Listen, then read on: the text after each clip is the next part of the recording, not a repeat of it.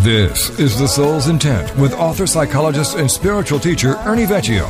The Soul's Intent is a show that boldly claims that it can help reveal where you are on the spiritual path. Learn how there is a physical place of love, truth, and freedom. Listen, and in an instant, learn that moving to such a place is actually a choice. This is The Soul's Intent, and now here's your host, Ernie Vecchio. The topic of the show tonight was that the soul's reality is not quite the same thing as the ego's reality, that the two experiences are different. And so from the soul's perspective, we're whole and we're enough. And from the ego's perspective, we have concerns and worries. And I like the Eric Fromm quote that we're the only species on the planet that comes into existence without any problem, but we seem to come up with one. And it's because the ego is dissatisfied and doesn't feel worthy or normal in some respect.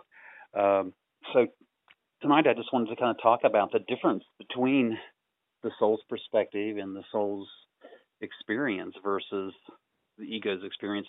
And in fact, if the soul actually has an experience. That is a really good question. And that is kind of where my mind was taking me when I read the opening for tonight. And what I kind of came up with is the soul doesn't think, but it does experience, and the mind gives it meaning, and the ego makes that experience personal. To me, it's like these different levels of awareness, I guess. But is it an experience or just beingness? Yeah. What's so hard about spiritual work when you look at the definitions for these ideas or these concepts, like soul, for example, or even spirit, they tend to be merged as to be one and the same. And depending upon the belief that you have, some people believe that the soul comes in with preconceived or preordained or predetermined kind of traits and qualities that are played out in this existence. Some people believe that they come in with karma and have to rid themselves of it in some way. From the soul's intent perspective, if you look at that energy force as being the same thing that animates all life, then you don't give it all those personal characteristics. It's just life. When you think about the soul as an expression, or if the soul has an experience, that it is that idea that it's not conscious, but we are. So, in other words, the soul experiences whatever we experience, but it isn't conscious. It can't qualify or sequence or categorize or make order or sense of the experience. We do that. And of course, the contaminating factor in that subjective analysis is the ego, because it's the ego that tends to analyze and critique the whole thing.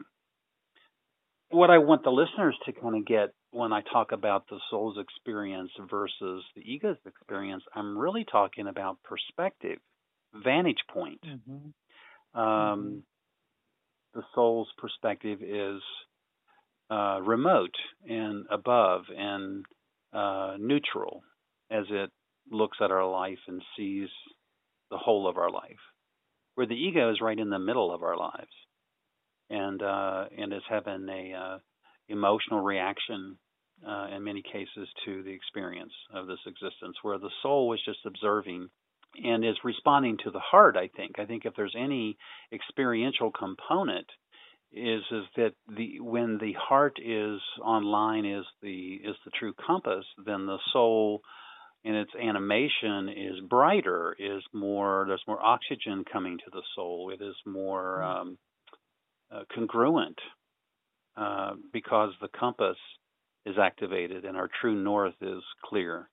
When the heart is offline, then my sense is that the soul is dimmer, that energy field It is the soul isn't as congruent. There's a sense of detachment between our inner lives and our outside world, and vice versa.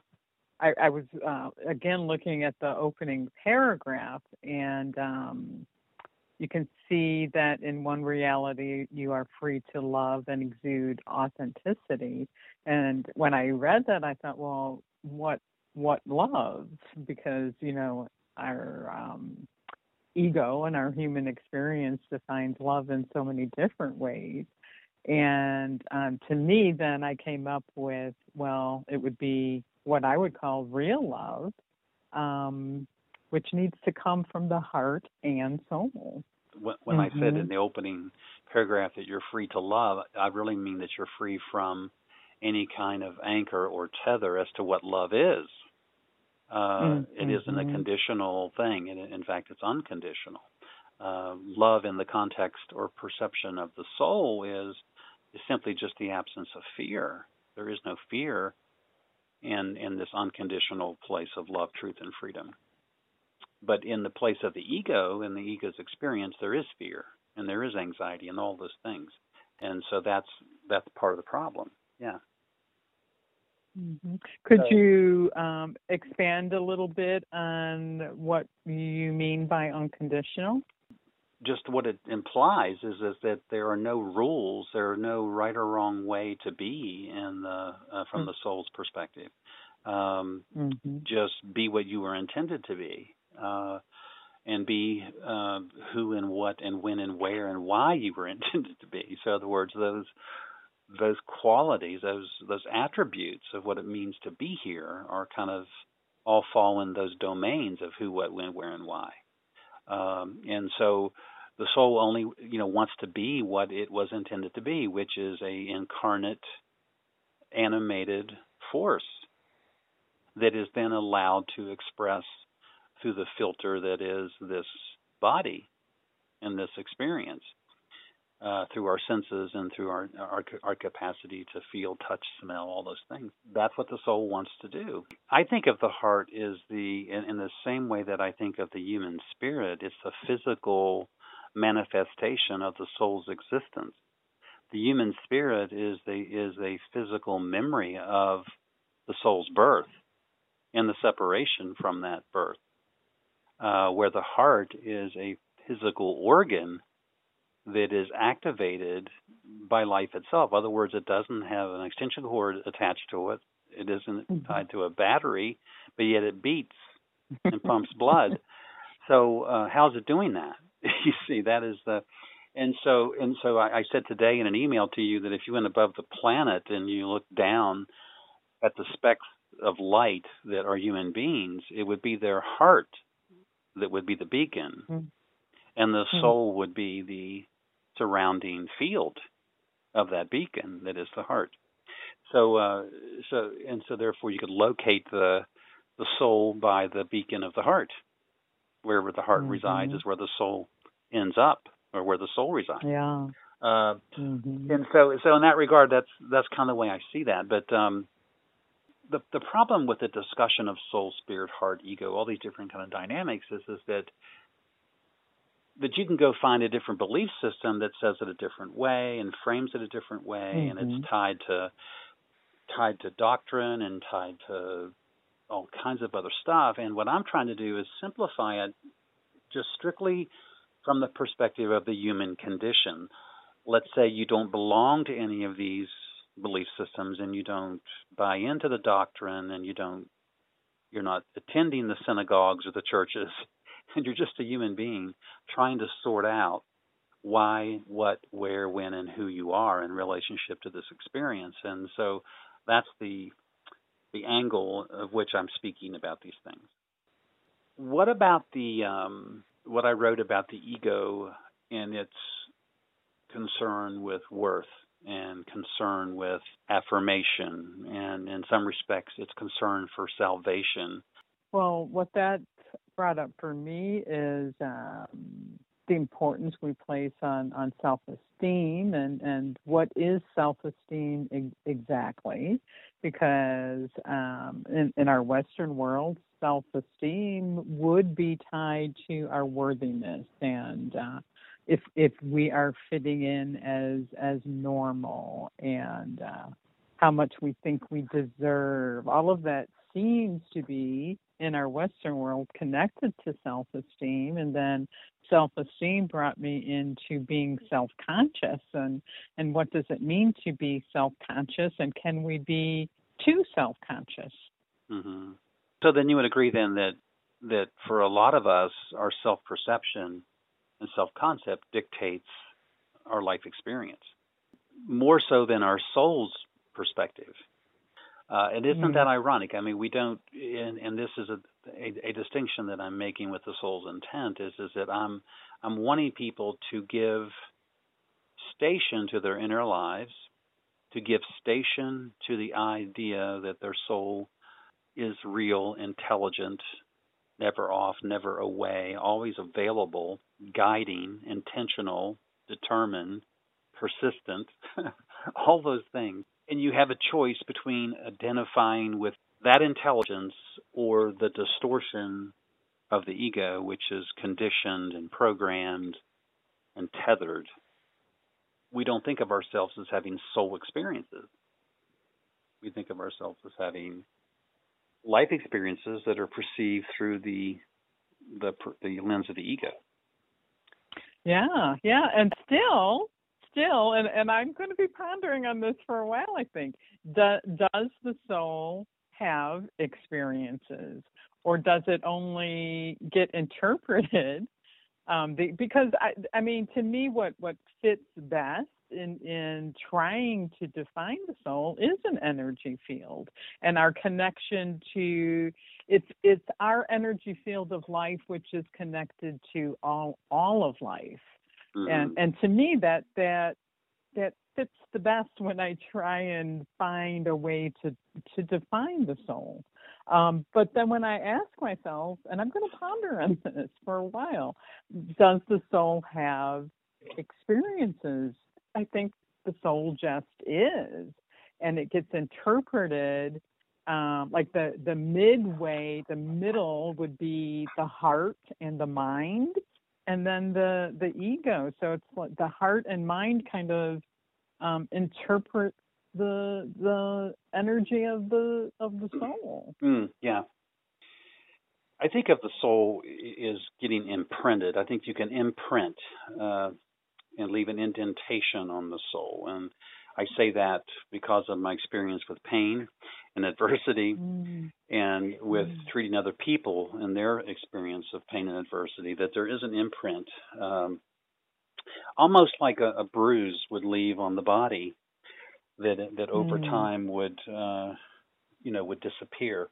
I think there is an imprint on the surface of the soul that is there, dependent upon the volatility of the indentation. So, in other words, how harsh of an experience it was, how long it was, and I think it is filed away in memory, and it can be in the body more so than in the mind, I think, or in the brain. I should probably say it that way. So I think the soul does experience that. I think it does experience these imprints or these indentations because the ego is that severe and it's or that sharp against the surface of the soul. And it's that heavy, it's that encumbering, it carries that kind of weight. And so the soul in this context is water. You know, when I think of the surface of the soul, I think of it as being water. And again, because we're, when we're born, we're 99% water, and as adults, we're 75% water. So we are mostly water. And the significance of that is that water conducts electricity, in this case, electromagnetic field that is the soul. So the conduction of that field is impacted like rings of a tree, which are knocked out of sync or out of what's the word I'm looking for? They're not symmetrical. The rings may be off off of the symmetry of the other rings of the tree. Well, I think the soul responds the same way. I think that imprint is there, and the almost like taking an instrument that's in tune and knocking it out of tune. I think the soul can be knocked out of tune, and it's in this body, in this container that we are. Just like in a tree, the tree works around the wound. It works around the imprint. It works around the experience and survives it in some way. But it does leave an indentation in the trunk of the tree. There is a deformity of some sort in that particular ring of the tree. I think the soul operates the same way. I can sense that would be real and true. So then I wonder, because of that imprint, whatever the trauma might have been to cause that bruise to the soul, would that then prevent a person from the soul becoming fully incarnated in physical form? Yeah, well, it doesn't prevent the full incarnation, because that's happening as we speak. It prevents the person from experiencing the incarnation. And so the way the person would experience that, or the way the ego would experience that kind of a wound to the soul, would be self-loathing, self-hatred. It would be a wound to the worth of the individual, and to the idea of whether or not they're love-worthy, whether they're deserving. So I think shame has that impact on the soul more so than guilt. If you were going to look at the two ways that we get divided, both being guilt and shame, the one that has the deepest and more severe indentation or imprint on the soul would be shame. Guilt is there, but it's not quite as severe. It's more of a bruise to the ego, where the shame is a bruise to the soul of the individual. So it does harm to the field of energy that they are, because it's deeper and lasting, and it's typically done by the creator. One of the things we're doing with these shows is we're kind of dissecting layers and layers of consciousness about the soul's intent and its relationship to ego, spirit, and heart.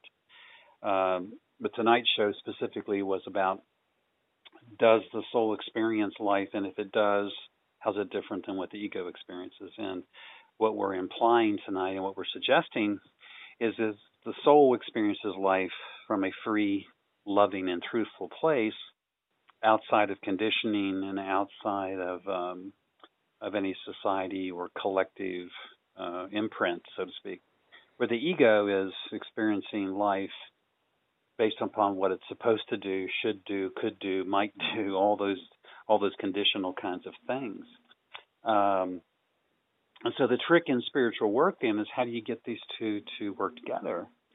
And of course, what I teach is that the ego has to awaken to the present, because the soul, if given station, is always present.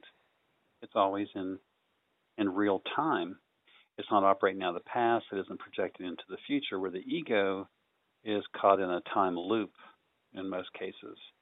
It's dragging fear from the past and issues of self-esteem and self-worth into the present, and worries about the future. So as a result of that, it can't really be in this present moment. The soul's intent is that we get here, that we don't get here when we're born, that arrival is a choice. But the soul really is already here. It's already, as soon as that burst of light happens and the soul is born, and it begins to inhabit this body, it's fully here. We're the ones that aren't here. And we're only here for a brief moment before we get taken away from ourselves. And I think that's the whole premise, the whole core of what I'm trying to teach people, is that we come into the world really in a present tense kind of way, connected to ourselves in an authentic way, connected to the source in a real true way, which is life. When I say source, I mean life. If you want to call that God or universe, whatever, it doesn't matter. It's still big, something larger than ourselves. And we're connected with it for 2 or 3 years, and then we lose it because we get busy adapting and surviving this experience. And so I'm saying that we are spiritual beings having a psychological experience.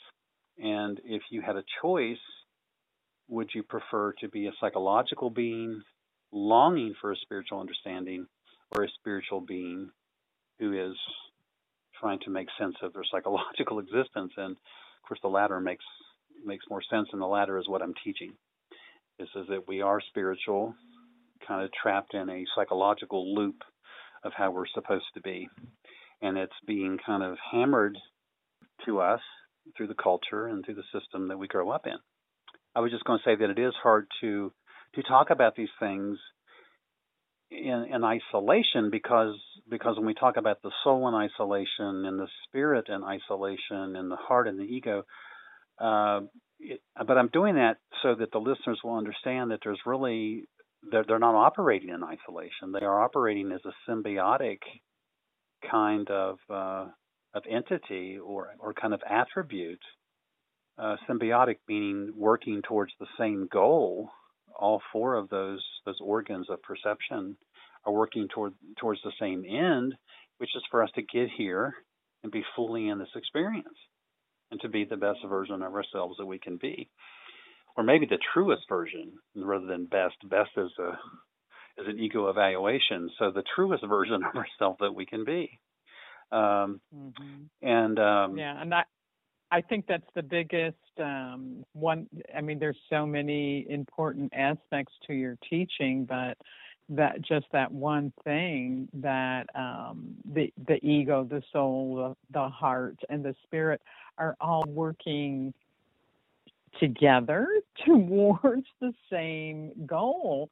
But I think what happens is, for whatever reason, in what you experience in life, you get out of alignment with those things, so they aren't working together. The soul, spirit, ego, and heart, they aren't in alignment, working towards going in the same direction. So the more we can become aligned in those, the more energy we have, the more life we have, the more alive we are. Yes. And it it seems like that's what happens to us human beings, is we get out of alignment, and we need to go in for a soul lineup, a soul attunement. Yeah, and I don't know who's listening to my shows, but I'm going to assume that it's a broad range of folks. So I want to say people that are between the ages of 15 and 35 that may hear this show, that I want you to hear that it wasn't always this way. We weren't always this incongruent. We weren't always this disconnected from ourselves. This is a relatively new experience, and it's happened in the past 25 or 30 years that we have gotten into a shame-based, wounded kind of place with how we interact with one another and how we interact and relate with ourselves. So people that are between the ages of 15 and 35, this is all you've ever known, which is a shame-based culture.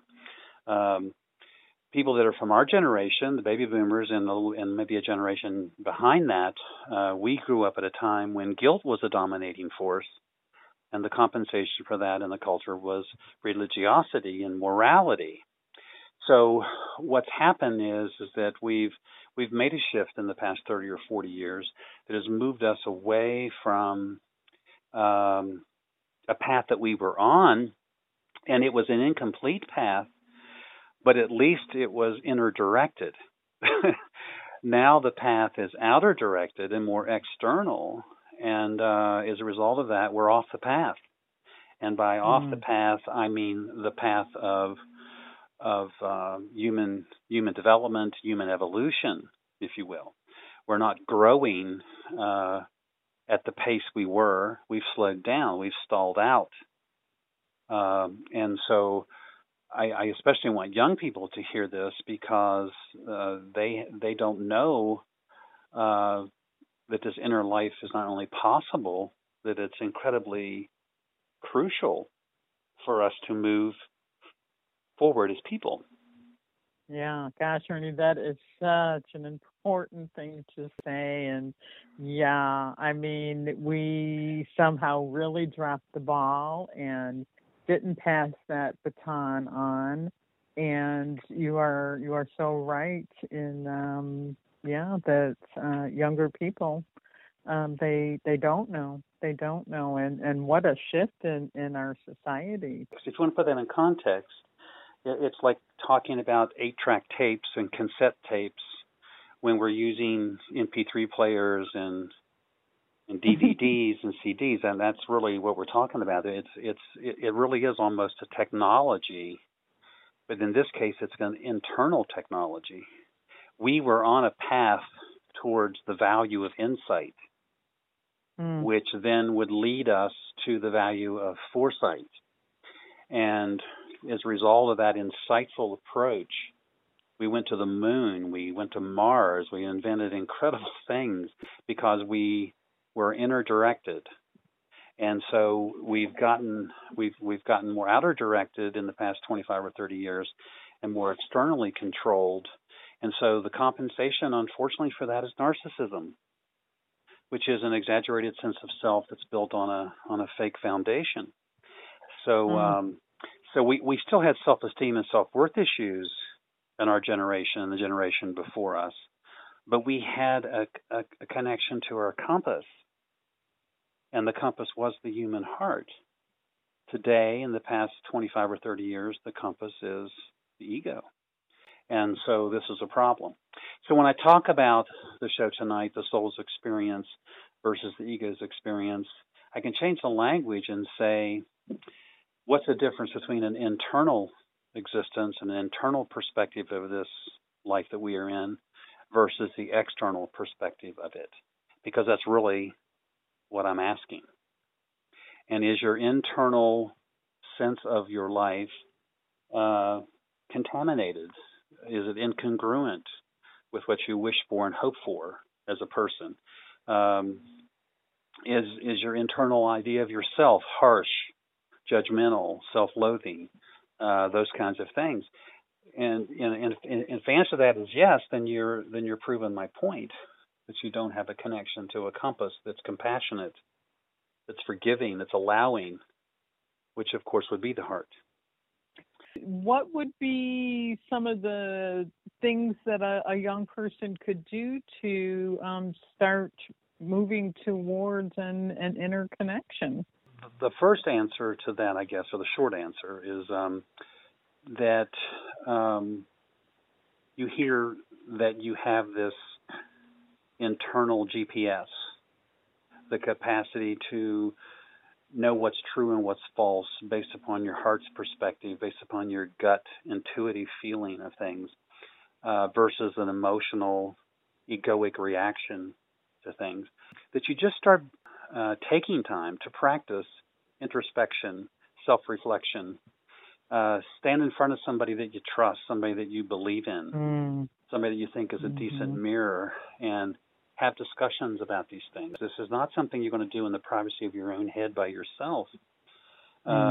We need relationships as human beings so we can reflect, because we can't see our own reflection. So we just got to be careful about who we use as mirrors. But there isn't a short answer to that, Irma. There isn't a short answer about what they can do. It's not like 3 easy steps. Right. I think the short answer is, I'm going to rephrase the problem, is that a lot of people are growing up and making up that the world is flat and it's two-dimensional, and they have a two-dimensional perspective of themselves and the world they live in. Well, the world is round; it's not flat, and the universe doesn't revolve around them. It's bigger than that, and so the first shift is seeing life as it is and the human experience as it is, instead of what you're being sold through the television, what you're being told through social media, that you get a sense of it from your own experience and value that experience. Give station to your own subjective feelings about things, because those are valid. Right. Yeah. Right. Yeah, something I jotted down in kind of an answer to my own question is to exactly what you were saying. Start to trust your heart rather than a bill of goods that you've been sold. That's what a young person can do. We couldn't have a better example right now than what just happened with this election, that you cannot believe everything you read, and you cannot believe everything you hear on the television or in social media. So what can you believe? What can you trust? Right. Where is integrity in your universe, in your world? And I will tell you that the only place you can find it first is in yourself. And if you don't know what it looks like in yourself, then this is part of the work.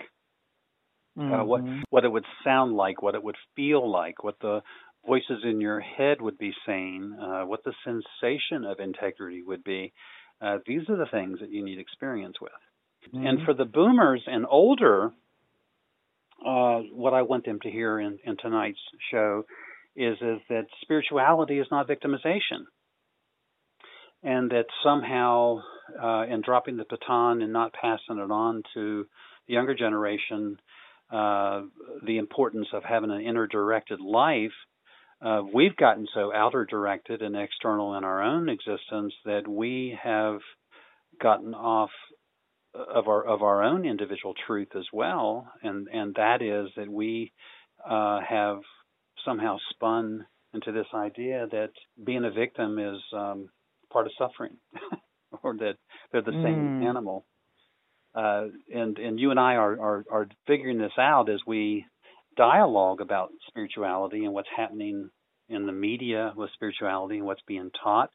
We are being taught that human suffering is somehow being extrapolated into meaning human victimization, and we don't have to. And so therefore we're saying, we meaning teachers are saying, human beings don't have to suffer. Well, I, of course, do not agree with that.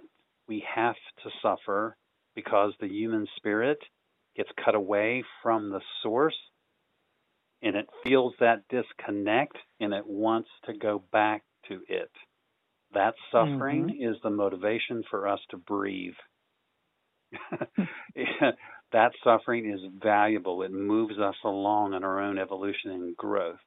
Victimization is not the same animal. So I'm saying in my teachings is that you have the initial fated break where we are cut away from the Creator, cut away from the source, a source that we had a relationship with for almost 3 years. We didn't have a context for it, a language to frame it, but yet we have a precognitive memory of it, which means it's stored in our body and it's stored in the heart. And then we get busy surviving our lives and spend our whole lives trying to get back to it. Well, in that process, the baby boomers and a couple generations before that have somehow spun away from why do human beings suffer to human beings are victims, and that is suffering, and that they don't have to if they do ABC. And so major. Which isn't spiritual. It's quite psychological. So what's happened is in the spiritual movement, we're talking about psychological solutions to spiritual problems instead of spiritual solutions to psychological problems. We've got it backwards. Yeah.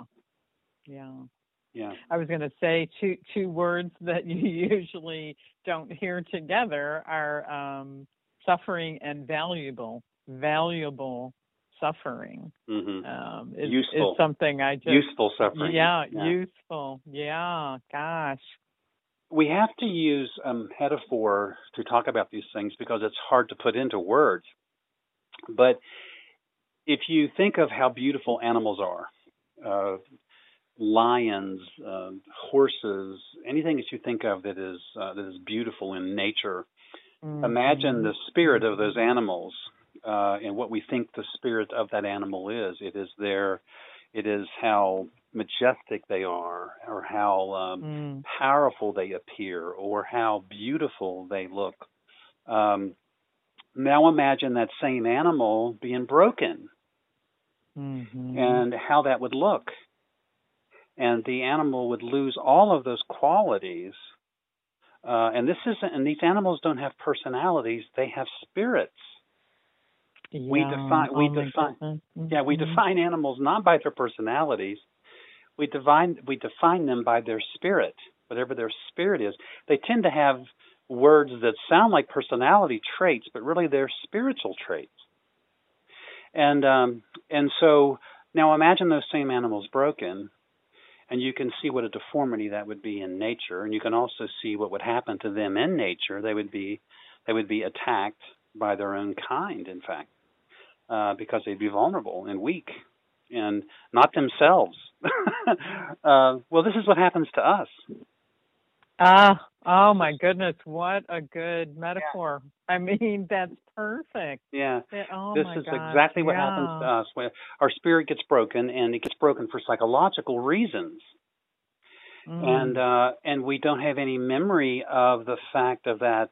We don't have any precognitive context for the beautiful spiritual animal that we were before, because it happened so young, and we get busy developing ego and personality so early, and defense mechanisms and adaptations so early, that we don't really get to see the beauty of who we are. We don't have a sense of it until somebody points it out to us. We may grow into it at some level and see it, but we don't see it in its fullness.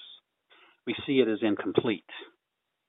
And so that's what I'm trying to say is that when you frame it that way, would you rather be a spiritual being having psychological experiences that can be fixed because of a spiritual solution, or would you rather be a psychological being longing for spiritual experiences of which there is no solution, except for just psychological restructuring, which is typically what we do, is we restructure the psychology of how we think is how we feel. This is what cognitive behavioral therapy is. This is what aversion therapies are. This is what personality change is in terms of psychotherapies. I mean, we're doing all these wonderful scientific and methodical ways to buff and polish, restructure, reframe, tear down, build back up the human ego, when we are so much more than the ego.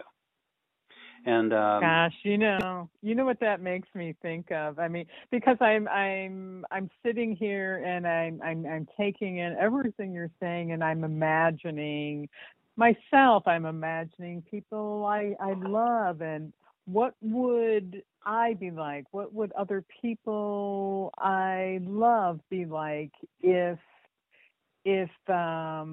their spirit had been nurtured and free to be?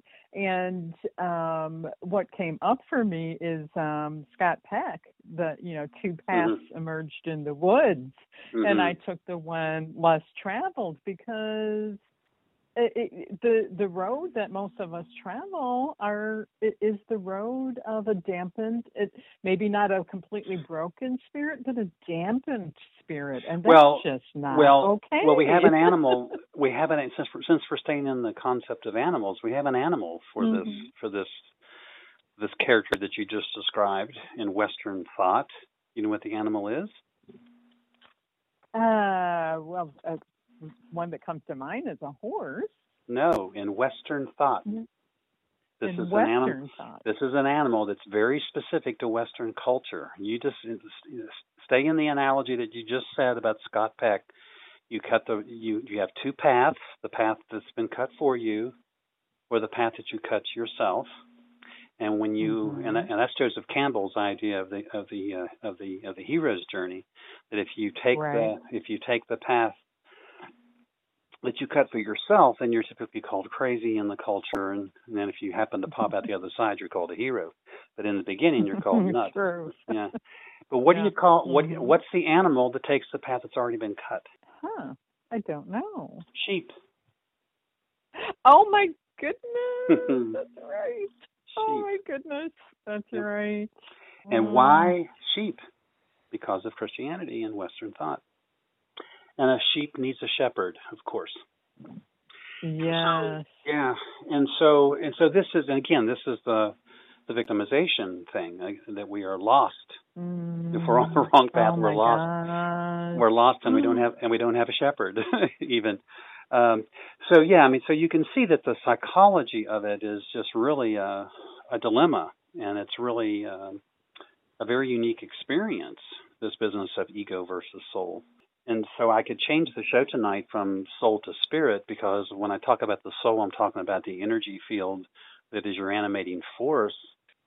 The spirit is your feeling reaction to this existence. It happens as soon as you cut the umbilical cord and doesn't really get kind of filed away as a problem until the onset of language. So in other words, you don't know you're separate from anything or anybody except for source for those first 2 years of life. And then when you get language, you begin to get the sense of separation from others as well. And so remember, we talked a few weeks ago about the difference between a psychological and spiritual wound. A spiritual wound is an event that happens outside of time that involves a separation between you and God, or you and the source. Where a psychological wound is an event that happens inside of time and is a division between yourself and others. I love that definition. Yeah, and it is a huge thing to get and a huge thing to understand.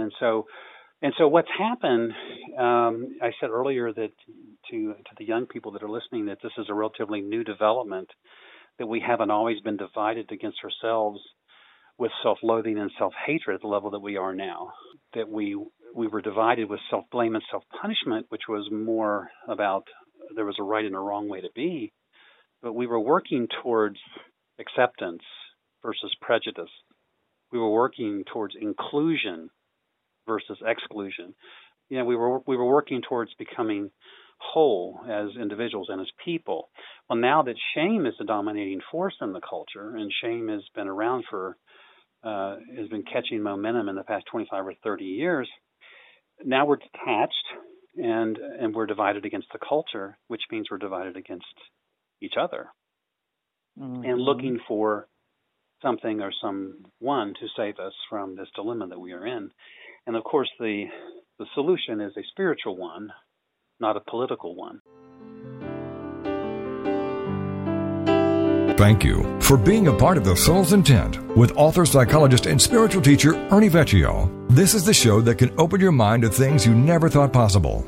While problems manifest psychospiritually, on a most essential level, there exists an energy component that provides the instructions for these fields to enter awareness. And The Soul's Intent is here to help you learn what these instructions are. Join us each week to learn how there is a physical place of love, truth, and freedom, and how in an instant learn that moving to such a place is actually a choice.